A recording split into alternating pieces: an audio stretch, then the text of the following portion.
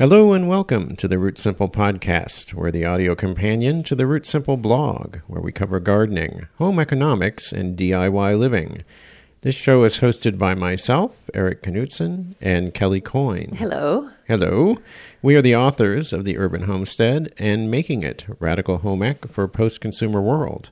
We're doing this episode acoustic this week, no theme music. I'm wondering if people have likes or dislikes with the theme music. They could let me know, email us, send in a comment. Anyways. And it's just us chickens.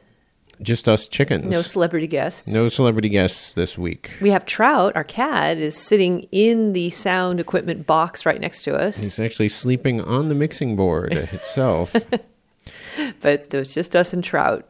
All right. Well, today's episode is about whole grain baking.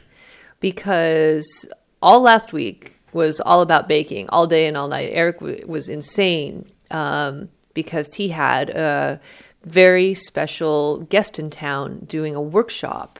But before we talk about that, I think we should go backwards and talk about the workshop and talk about why Eric was hosting a workshop. And it's because Eric and his friend Mark Stambler and Teresa Seitz started an organization called the Los Angeles Bread Bakers. How many years ago now? I think it was 3 or 4 years ago now. And it started out as a meetup group in meetup.com. And I still remember, to interrupt you, like you set up that meetup like one evening. You're like, I'm going to set up. Actually, it's the idea for it came because Teresa and I were stalking Mark Stambler, who was a guest on this podcast in an earlier episode.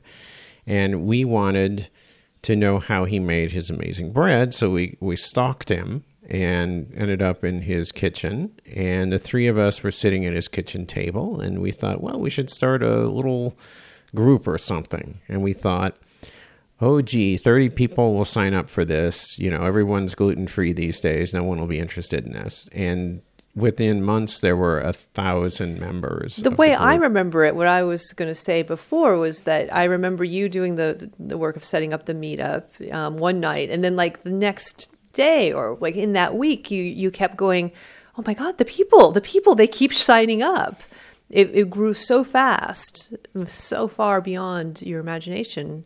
And now we're at a point where we can't offer enough events. It's really great, actually. This has been a really wonderful experience. We built community bread ovens, and we've done a lot of classes and just things where people get together. And one of the things we've done is we've have enough people now that we can support bringing in very famous bakers who are famous on a national level, very skilled people to come in and teach classes.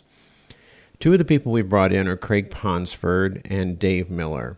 And Dave Miller we just brought back for the second time in 2 years. He is someone that if you've read Michael Pollan's book, Cooked, he's in the bread chapter. He features very prominently in that chapter. And he's probably the best whole grain sourdough baker in America. And a really nice guy, too. Really nice guy. Very modest, very sweet. Very generous. One of the participants, Peter, said something I think that summed him up for me, which is that he's one of those people with an incredible depth of knowledge that is very willing to share that knowledge with anyone. But he's also humble in, I think Peter put it this way, humble in the face of mystery. You know, that bread baking is a complicated thing. You're dealing with especially with sourdough, you're dealing with natural organisms and microorganisms, and there are mysteries, and sometimes it doesn't always work out. And he was willing to share those times in running a professional bakery when he's had strange things happen, and in spite of his incredible troubleshooting skills, can't solve the problem. And it's happened a couple of times. That should be said about his skill level is that he was having some trouble recently with a type of flour and figured out that it was that the grain had sprouted in the field. And he traced that back from the problem he was having. That's his skill level. Pretty amazing. because, you know, troubleshooting is a really big part of bread baking, actually. Because, you know, the thing about bread baking is that unlike savory cooking where you can adjust as you go along, the thing with bread baking is that there's a delay in your results of, at least with this kind of bread baking, at least 24 hours. So it's 24 hours before you know whether it worked out right or not. Everything happens at the beginning. It's like exactly, it's the Not flour. Not exactly. Well, I mean, I know it develops, but you put it, your input is really at the beginning. There's how a lot much of critical water, input. flour, and starter you use and how you treat it, right? And then... Well, but and then there's there's a long shaping lag. and There's shaping and- fermentation and temperature and things too, Yeah. which are also really important. But there's still a delay in time before you realize whether it worked out or not, and that makes it a little bit more challenging in some ways than just normal cooking does. But Dave really knows how to. I can't say enough good things about him. Tell us about Dave. Where's he from? Yeah, let's back up. Yeah. He runs a bakery in Chico, California, which is in Northern California, north of Sacramento. He's basically a one-man operation. He has a couple of acres with some goats and llamas, and he lives there with his wife. His bakery is in an adjoining building that he walks to. And, of course, being named Dave Miller, he mills his own flour. That's one of the things that separates him from a lot of bakers. Some bakers are starting to mill their own flours, too, now, but that's one of the things that he's known for. Because he's done that for a while. Right. He's done that for a long time now. So he mills his own flour. He bakes with really interesting grains. He works with farmers. He has relationships with them. And he bakes in his bakery on his property once a week, and then sells the loaves at the Chico Farmers Market on, I think, Saturdays. And they're like $5 a loaf. Yeah, it's the amazing thing is again, I really think the finest whole grain bread in America, and yeah, they're $5 a loaf, and they're only available at the Chico Farmers Market. Exactly. It's a reason to go to Chico, people. Now, I brought some of those loaves home. Right, Kelly? Uh-huh. So, and they were fine. It was Very a good. real revelation this time. This time around, he made a loaf out of einkorn, another loaf out of half spelt, half rye, another with a wheat called Sonora wheat, and then the last one was this very unusual grain called charcoal wheat, which is almost black. Really amazing color to it. So Dave only works with whole grain. Well, he does. This is another thing I really respect about him. He does one loaf out of all. I think he does something like 8 different breads every week, and there's one of them that has some white flour in it, and it's popular. But he's a man of a great deal of integrity. He cares about the health of his customers, so he actually limits the number of those loaves that he makes. He won't, because it's not what he's about. He's about these whole grain breads that are 100% whole grain. That's another unusual thing about him. There's no sifting. A lot of whole grain bakers will either mix in white flour or they will sift the grain to take some of the bran out, because the bran makes it more difficult to handle the loaves. The bran is like little daggers in the dough, and it cuts the gluten strands, and it makes it very difficult for the bread to rise. Now, the thing about Dave is that he has figured out techniques to work around that issue. One thing is a very, very wet dough.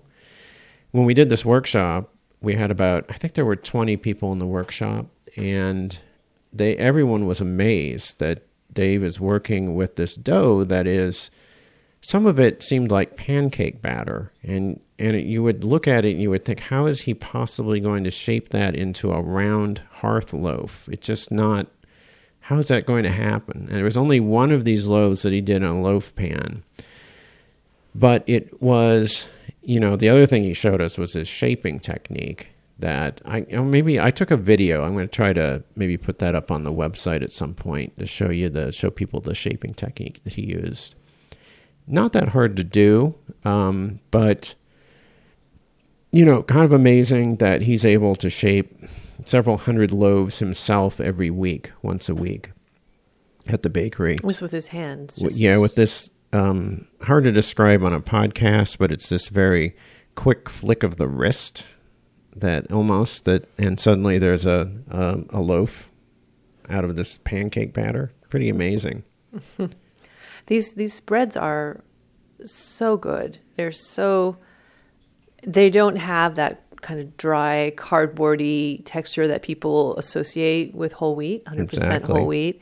They have really, really interesting flavors. The flavors of the individual grains come through. And so it matters in this sort of bread baking where the grain comes from, because that personalities are just like grapes matter in winemaking. It's like that. It's amazing. And they're so, they have such wonderful texture, they have moisture to them, and they're springy and they feel good on the tooth and in the mouth, and they have the beautiful crusts. And then they're also good for you. It's the staff of life. Like when you're eating bread like that, you realize that is the bread that you live on. This is the daily bread that they talk about that you would actually live on. You can't live on white bread. You could live on this. It's so good. Well, that's the thing. I've been accused of being a little, with this grain thing, of being a little pretentious. But the thing is, if you want to eat whole grain, healthy bread, it needs to taste good. If it doesn't taste good, it's just like penance. We're all going to want to eat the white baguette, which you taste the white baguette. I know. There's nothing wrong with a white baguette. It's kind of like, at this point, I think of it a little bit like candy or something. It's a special treat. Well, that's what's wrong with it. It's basically candy. It is basically candy. But as long as you understand that it's candy and not the staff of life, then I think that's okay. But day to day, to start your morning with a slice of 100% whole grain heritage wheat sourdough bread that actually tastes good, and it really starts you off right.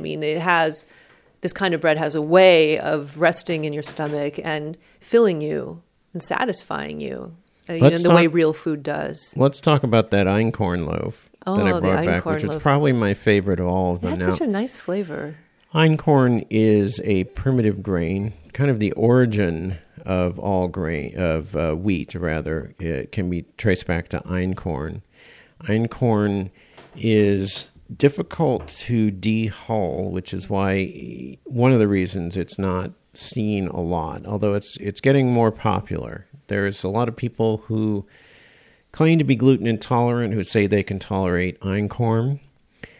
So it's difficult to process, and it's also difficult to bake with because it doesn't have the gluten properties that even just, supermarket whole grain has, let alone white bread. So it's difficult to work with. And Dave made a loaf with it that we did, as a class, we all shaped the loaves. We put them together, and then Dave baked them. They were in a loaf pan. They were in a loaf pan. The einkorn was in a loaf pan. Is that because it's so soft that it can't be formed into? Yeah, it wouldn't form a hearth loaf. It would just kind of ooze out into a slender pancake. So it was the only one that he had done in a loaf pan.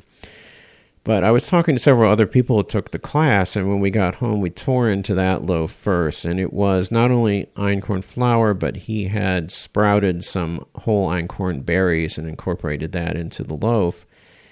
And it tasted like there was something else added to it. It had this savory umami flavor that, it felt like there was beer in it or mushrooms or something. No, it was so good. You got it home while the class had just ended and it was still warm. Right. Oh, we should have waited, but no one waited. We should have waited. Nobody waited. And we cut a little slice of that. And, it was so good because it had formed kind of a crust in the pan. So it was a little bit crunchy and caramelized on the outside. And then inside, it did have a wonderful rich, bready, umami kind of flavor to it. It was one of those kind of life-changing experiences where, this is just wheat flour, but it tastes I mean, I am so, first of all, I'm really tired of white flour. I'm, you know, Do I hear a horse? yeah, I'm getting on the high horse. Actually, I was talking to Nan Kohler, the founder of Grist and Toll Bakery, this past week, and she was a guest on this podcast as well. And she's super tired of bakers and their white bread loaves. Well, you know what I'm tired of? Is LA having a crappy bread culture. Thank Absolutely. God for the LABB. If you guys hadn't started LABB, there would be nothing here. You know, it's this international city full to the brim with rich people. And, you know, can you get a decent loaf of bread unless, you know, some of our friends make them? Well, you know, yeah. When you go out and you buy a really expensive sandwich, what is it on?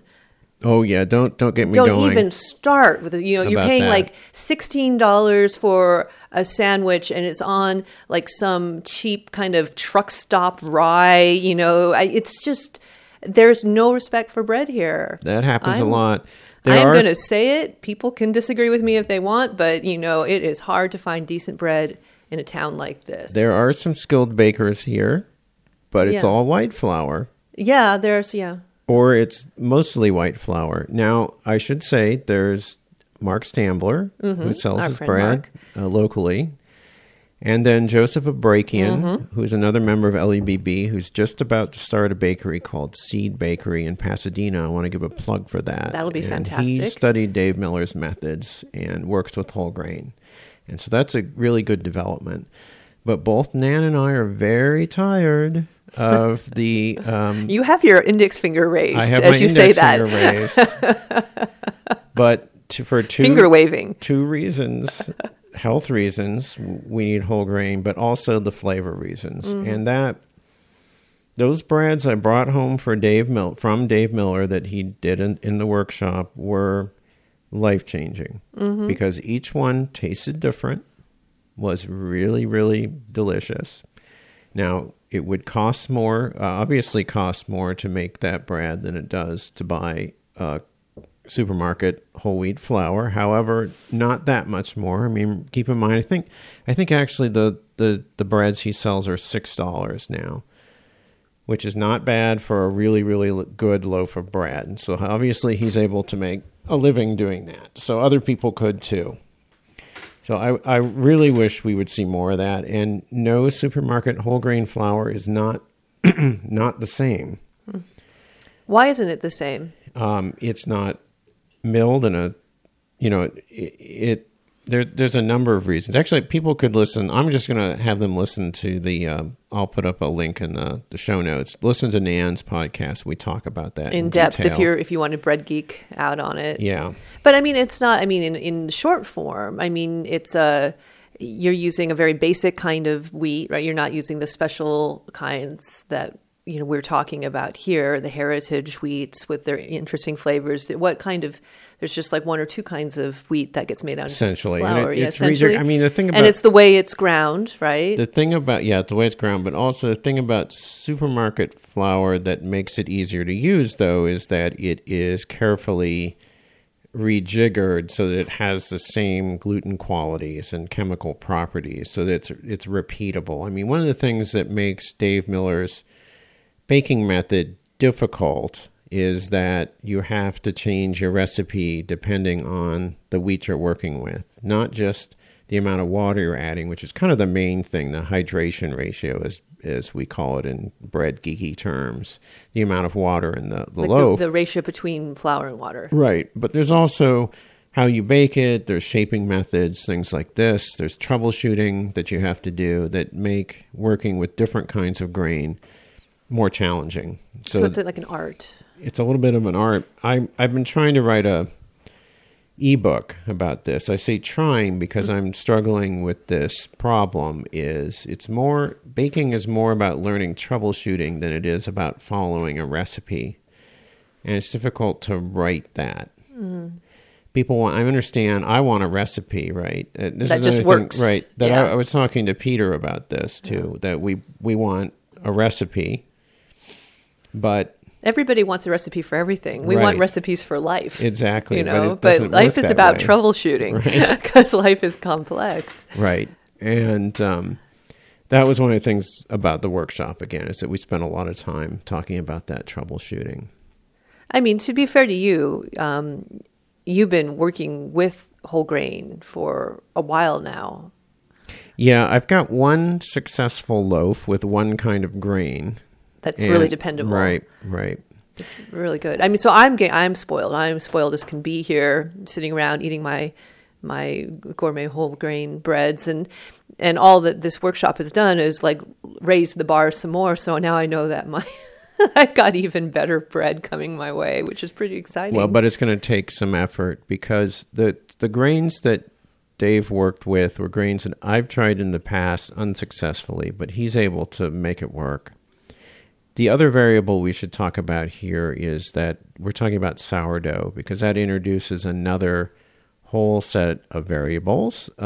Commercial yeast is very predictable. You know what's going to happen. You throw a bunch of it in there, an hour and a half later, the bread's ready to go in the oven. It's very powerful. But Dave believes, I believe, a lot of people believe that sourdough certainly has better taste qualities. It may have health qualities too. It may be helping pre-digest some of the substances in wheat that make it healthier. And that is, it kind of raises the bar again, because now you're working with this microbial life that's unpredictable at times. Dave told us a story about the time that his sourdough starter stopped working in the bakery. He couldn't figure out why. He asked other people for their sourdough starter, and it also did not work. And he never figured out what happened. It's like somebody sprayed Roundup in his bakery or something like that. Who knows, But he eventually started his sourdough again, his starter again, and got things going again. But things like that happen. You don't know why exactly.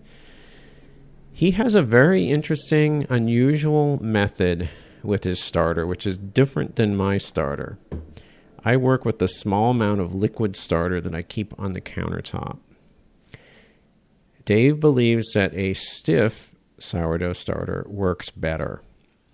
It looks like Play-Doh. It has that's right. It has a Play-Doh texture. It's very dry. And he has a very unusual method for starting the starter, which involves creating a very stiff dough and then burying that in a container of flour, letting that come alive, and then feeding it once a day, and then reburying it in the flour.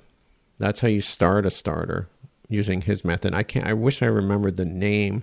I was helping with the workshop, so other times I had to go, clean a bucket or something, and I missed some of the details, but it's, I believe, a Belgian method. Then he has another unusual method of maintaining that starter, and I'm going to try this. It's actually kind of convenient because, he only bakes once a week. So he doesn't want to have to feed the starter every week.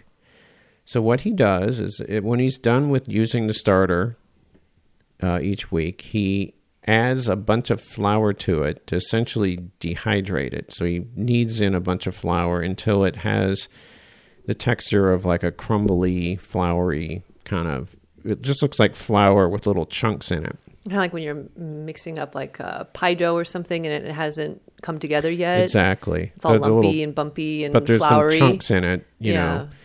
There's little chunks of sourdough in there, and then he puts that in the refrigerator. And then once a week, he sifts out the flour and takes the little chunks and rehydrates them.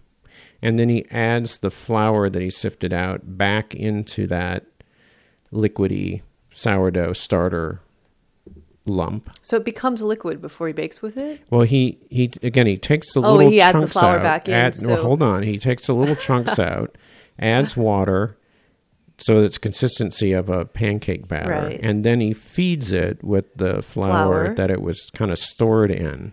Which makes it thicker. But turns it back into the Play-Doh type. Okay, so it becomes ball. Play-Doh again. Right, and then that's How is that mixed with flour to make bread? Well, what he does is, so he reconstitutes the starter, basically, and then he lets that ferment for, I think it's 3 hours, then he feeds it again, and then overnight it sits, and then he makes bread with it. But That makes sense? no. Well, because like when you make bread, the starter and the water are the liquid portion of it, and then the flour is the dry portion of it. But your starter in this technique is dry and lumpy. Right. Well, How does that get mixed into the flour? Well, no. Okay. He takes the little chunky sourdough bits. Yeah. He adds a lot of water to them so that then it's like a pancake batter. But then he puts flour back into that. Right. He feeds it. So what's its consistency then? Its consistency then is like a Play-Doh again. Okay, so you've got Play-Doh. Now you Right. want to make a loaf of bread. So you're mixing like a cup of flour, a cup of water, and a cup of Play-Doh together? I mean, how does the Play-Doh get incorporated with the flour for the loaf? You feed it you make it a slightly larger Play-Doh ball. Does that make sense? More flour and water, but the same consistency. You're not making a liquid starter again. It's always a solid starter. Right. I'm just saying, I'm going around in circles. How are you adding flour and water to the Play-Doh ball, and then the whole loaf just becomes a big Play-Doh ball? Yes. Is that okay? That's right. Okay, so is it then? Do the loaves, when they're first made, look a little dry? Because your loaves, when you first make them, are quite No. wet. Then you take a small amount of the Play-Doh ball, which is your starter, and then you add that to more flour and water to make a rather liquid type dough. Okay, so the get that? flour, You're the Play-Doh building ball the breaks Play-Doh down ball when you up. when you add it to the final mix of flour and water. It sort of breaks down and Yes. mixes in. You mix That's it all in. I want. It Right. mixes it. Right. It breaks down and mixes into the Right. loaf that way. Right. So instead of having a liquid starter, you have a dry starter, but the dry starter breaks down in the liquid. Essentially, gets mixed in. Yeah, you mix it in. Yeah. Right. Okay, that's all. I just that took a while. Right. See, but that took a while. That's why there has been no book, because it's hard to explain this stuff. You know. Anyways, it's it's funny when you see it. It's not that complicated actually, but to try to describe the process is a little difficult. Especially when it's different to processes you've seen before, you know. Yeah, well, oh man, since the history of bread, home bread baking in America, is you have I always think of your hippie era in the 60s, the Tassajara cookbook, which is a lot of kneading. I mean, all these, the thing Most is people- well, hold on a second. These things work, these methods work, right? But enough people did them to prove that. But they definitely, some ideas have changed about things. People And- tend to think about kneading still when they hear about bread. Yeah. They go, oh, that's a lot of kneading. Oh, bread's a lot of work.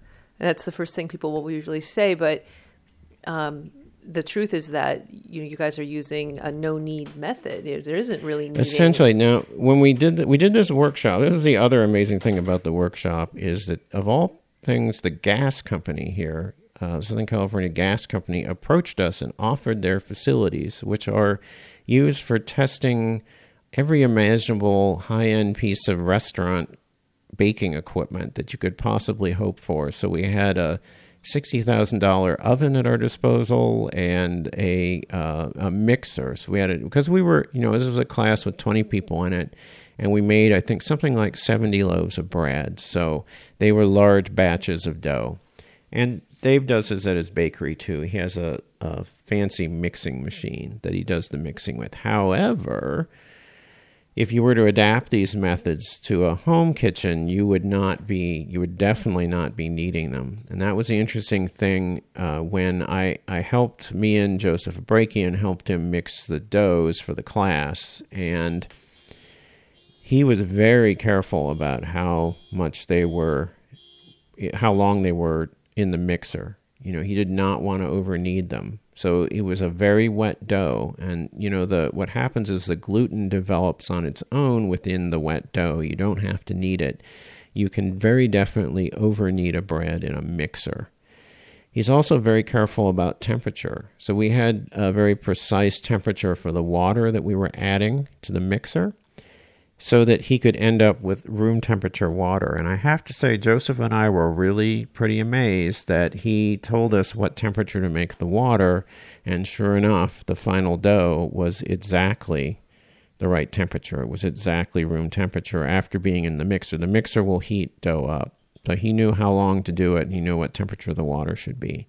And when you say room temperature, do you mean that the loaf is the same temperature as the ambient air, no matter what the temperature of the ambient air is? That's what he was shooting for with the mixer. So I had to chill the water so that it would end up being room temperature after mixing for, I can't remember, it was like 4 or 5 minutes in the mixer or something like that. Yeah. And again, it was a very large batch of dough. And then after that, there was what's called stretch and fold. And some people who are bread bakers may know this. This is Josie Baker uses this method. Chad Robertson uses this method. You basically reach in to your bunch of dough. It doesn't matter whether it's 1 loaf or 20 loaves, and you stretch it out and fold it like an envelope. Or kind of like taffy. You pull it out Yeah. and then you fold it over on itself. And that's the only manual gluten development that you do, other than the shaping too. But that's only like a second. You only do it like a couple times, Yeah. right? It's No, not those- like you're doing it over and over again, No. like kneading. You just No. stretch it and fold it and leave it, and then you let it sit.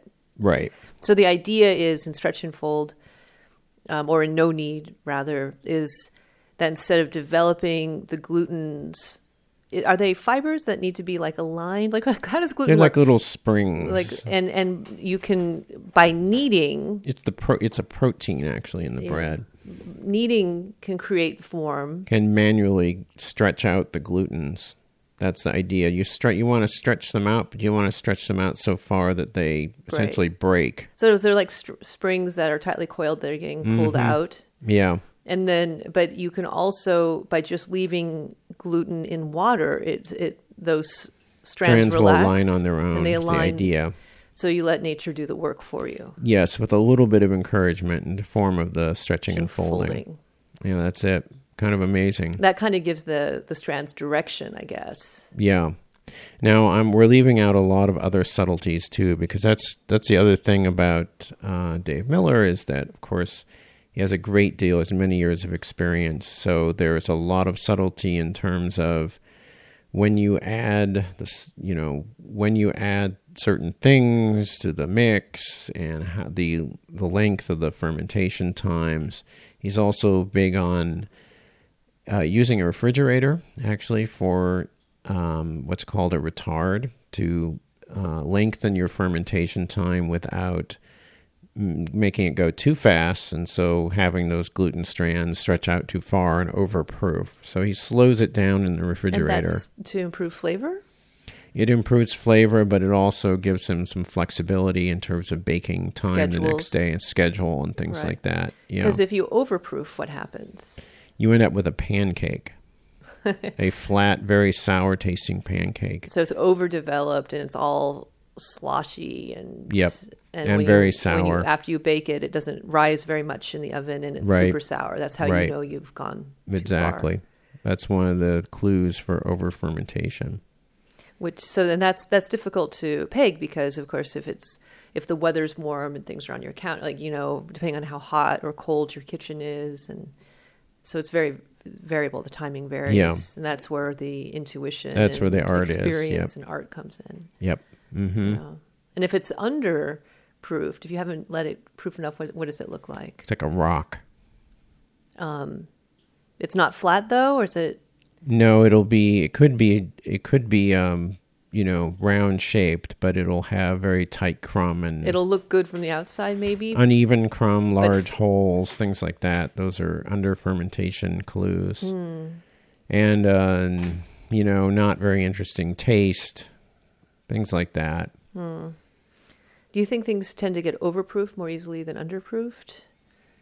Well, I think you can do both. I've certainly done both. Yeah. In equal share. Tell us how you bake at home. Yeah, that's one thing in the class we had, I just can't stop thinking about this crazy oven we had, the $60,000 oven.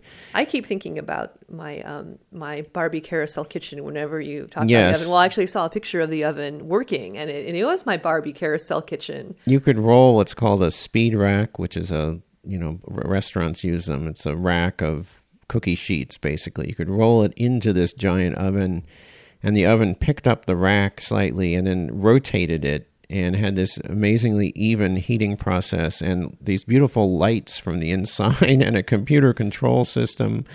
It was crazy, and it had steam injection. And that's the thing that home bakers have to simulate, because what the steam injection does is it keeps the dough surface supple while the dough rises, so it doesn't immediately start toasting. Oh, because if it dries out, then the bread can't expand. Exactly. Right? It doesn't have good oven spring in it. Actually, we had a nice... and it has blowouts. Yes, right? It can have blowouts, That's another bread vocabulary. And that steam is pretty critical. And actually, we had a problem in the class, and we didn't steam one of the batches of dough enough when it went in the oven.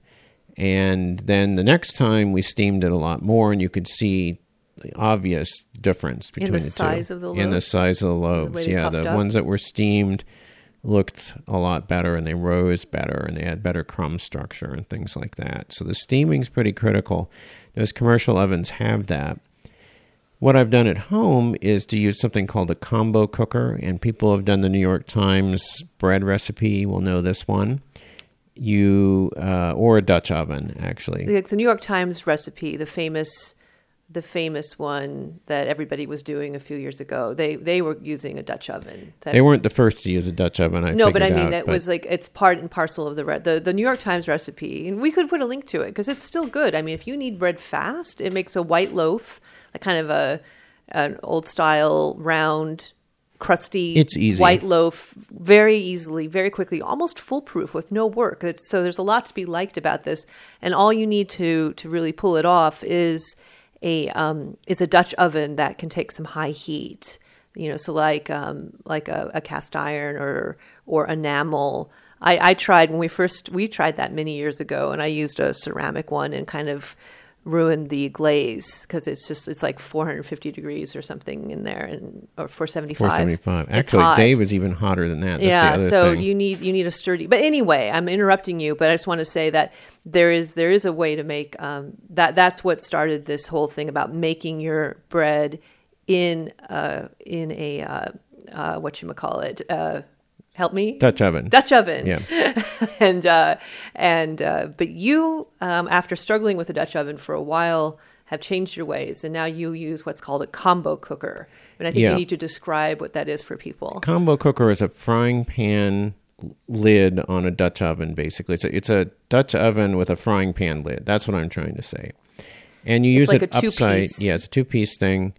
You turn it upside down, and then you can plop the loaf of dough into the preheated lid, essentially upside down. It's just a lot easier than trying to get a loaf of bread into a Dutch oven. I would always hit it off center, and it would still come out fine, but it would be kind of creeping up the side of the pan. Right. Yeah. So this combo cooker thing, it looks kind of like two deep cast iron frying pans, that are together like a clamshell. I mean, they're not hooked together. You can use them as individual entities. Yes. But it's from Lodge, right? It's right. They exist in other forms as well, other brands. But yeah, it's just two big, deep cast iron pans, and they just there's a lot more spacious for this kind of work. You can do also, I guess, people have improvised, like if they don't have a Dutch oven, I think they've done things like putting the loaf on, say, a pizza stone, and then putting not a Dutch oven, but like a cast iron pot over the top of it, like anything to enclose the bread in a chamber so that the moisture from the dough creates a steamy environment. It's like self-steaming. Now, my favorite new method for this, though, is there's a member of the Los Angeles Bread Bakers who rigged up a pressure cooker so the steam would go into his oven, He drilled What? a hole in his side of his oven and What? ran a pipe from a pressure cooker into it. No, really? Yes, so he could simulate So he just runs the pressure cooker empty? no with water in it, right? Well, So yeah, it I mean, steams but up. he doesn't have. He's not making beans at the same Right, time. it doesn't or- have. I guess it doesn't have pressure anymore. It just runs its It's just steam. a steam maker. Yes, I thought that was genius. Oh, that DIY. is genius. Yes. Sounds a little scary. Yeah, a little. I don't think it is though. Actually, I think No? it's There's a perfectly no gas no, explosions or No, perfectly safe idea. or terrible disfiguring steam accidents. Well, maybe that, but but nothing will get in our way of progress. I think that's a great idea. That is fantastic. Well, I think, I unfortunately, I don't think people can bake a loaf of Dave Miller bread after listening to this episode. But I just think they know now that there's hope that whole 100% whole grain is possible in the home. yes, it is. It's incredibly delicious. They should support anybody in their area who is farming or milling whole grains. And you know what? There's a few bakers around America who are also doing this too. We talked about Josie Baker earlier. Josie Baker also mills his own flour in San Francisco and makes very good loaves of bread. There's a guy in New Orleans, actually, who's doing this too that I just heard about. So I think this is the new bread kind of revolution. We had the kind of the La Brea bakery bread revolution back in the 90s. which was like our American paradigm shift from bread is something that's sliced in a bag Right. to Just something that's that round and tastes crusty. decent. Yeah, that But was the first unfortunately, step. that's white flour. Honestly, mostly white flour.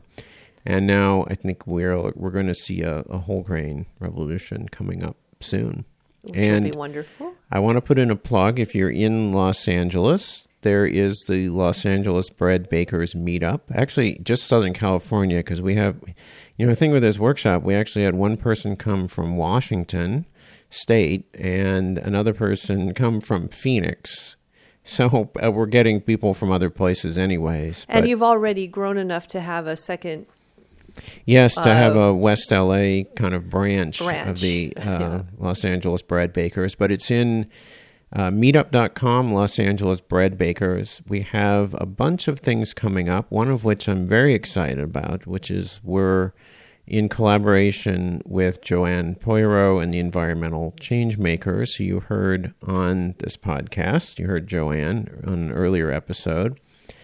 We are collaborating on a community bread oven at Yay. Holy Nativity Episcopal Church. And the workshops are coming up soon, and you can see them in the meetup group.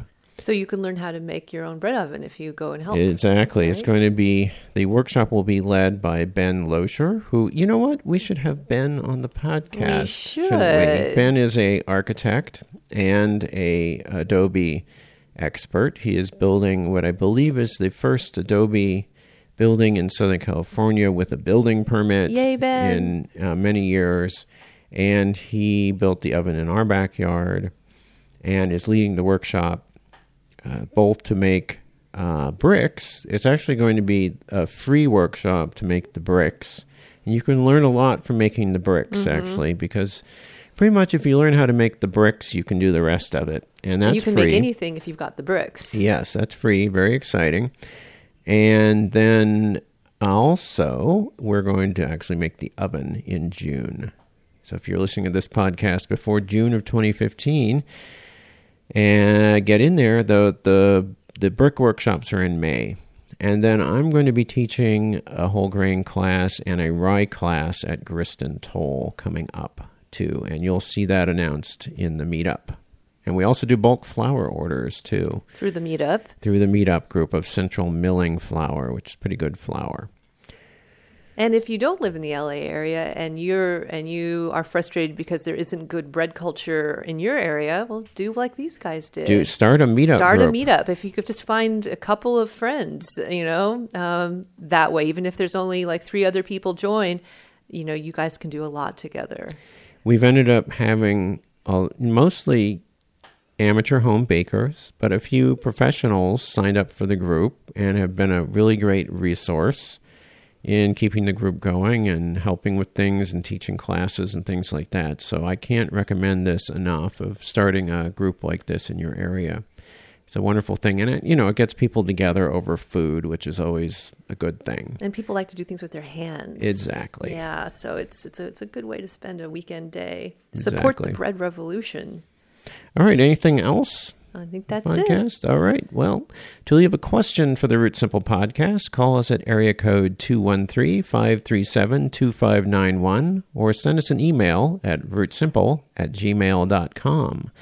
We are Root Simple on Twitter. If you like the podcast, please leave a comment for us in the iTunes store. Those comments are very important, actually. So if you want to do something for us, that would be a great thing. Go to the iTunes store under the Root Simple podcast and leave a comment for us. We're also available on Stitcher. And you can support the Root Simple podcast by buying a copy of one of our books through the Amazon links on our website. Thank you for listening.